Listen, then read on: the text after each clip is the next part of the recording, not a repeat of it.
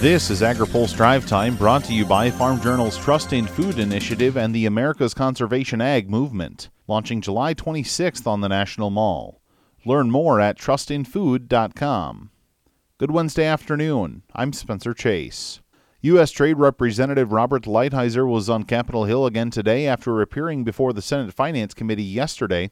AgriPulse's Ben Nuelle was at the hearing and has more. A group of House Democrats appointed to negotiate U.S.-Mexico-Canada agreement concerns with the administration are set to meet tonight.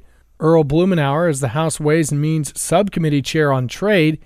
He hopes the group can go beyond just exchanging letters with U.S. Trade Representative Robert Lighthizer and actually sit down to talk. The goal is to have, to make sure that our team knows that their issues have been addressed, whether or not it's fully satisfactory, that they're taken seriously and we're working on it. Democrats still have strong concerns surrounding labor reform standards, increased drug pricing, and environmental provisions in USMCA. I know that our team wants to get into it and move it.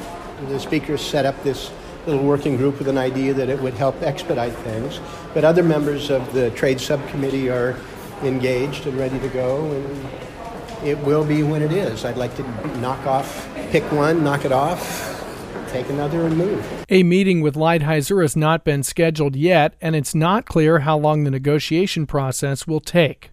For AgriPulse, I'm Ben Nuelle. Speaking to the House Ways and Means Committee, Lighthizer expressed optimism about his ability to work out labor and environmental concerns with concerned members. My own heartfelt view is that I could sit down with the members that I have to sit down with on the labor provision and come to a conclusion in a half a day. I don't need weeks or months. Now, there's a whole separate issue of the floor time and the speakers and all. That's a whole separate issue. For more on that hearing, check out Ben and Phil's story on agripulse.com.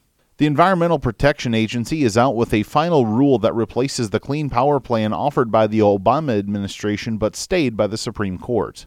The rule offers up guidelines to states to hit their emissions reduction efforts at coal-fired power plants.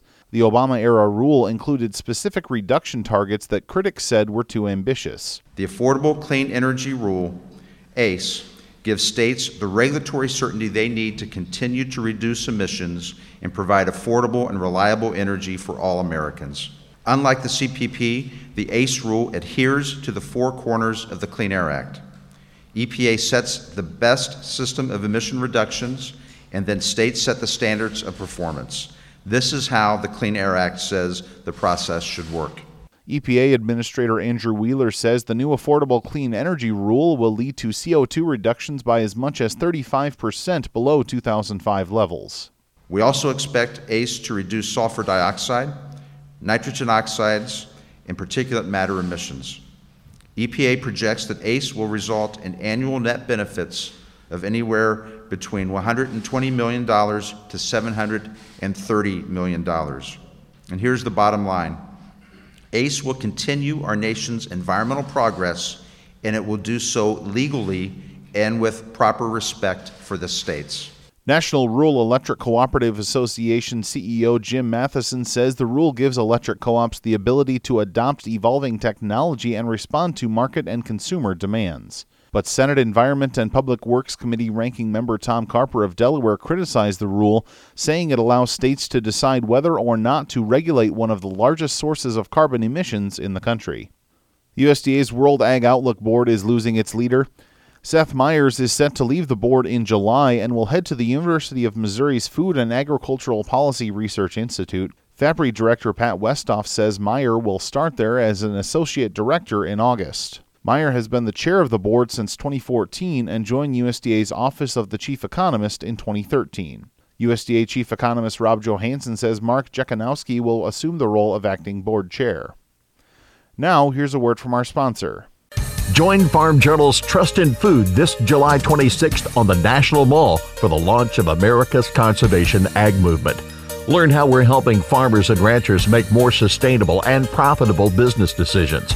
Sign up at trustinfood.com. That's all for today's Drive Time. For more agriculture, trade, environment, and regulatory news, visit agripulse.com. Reporting in Washington, I'm Spencer Chase.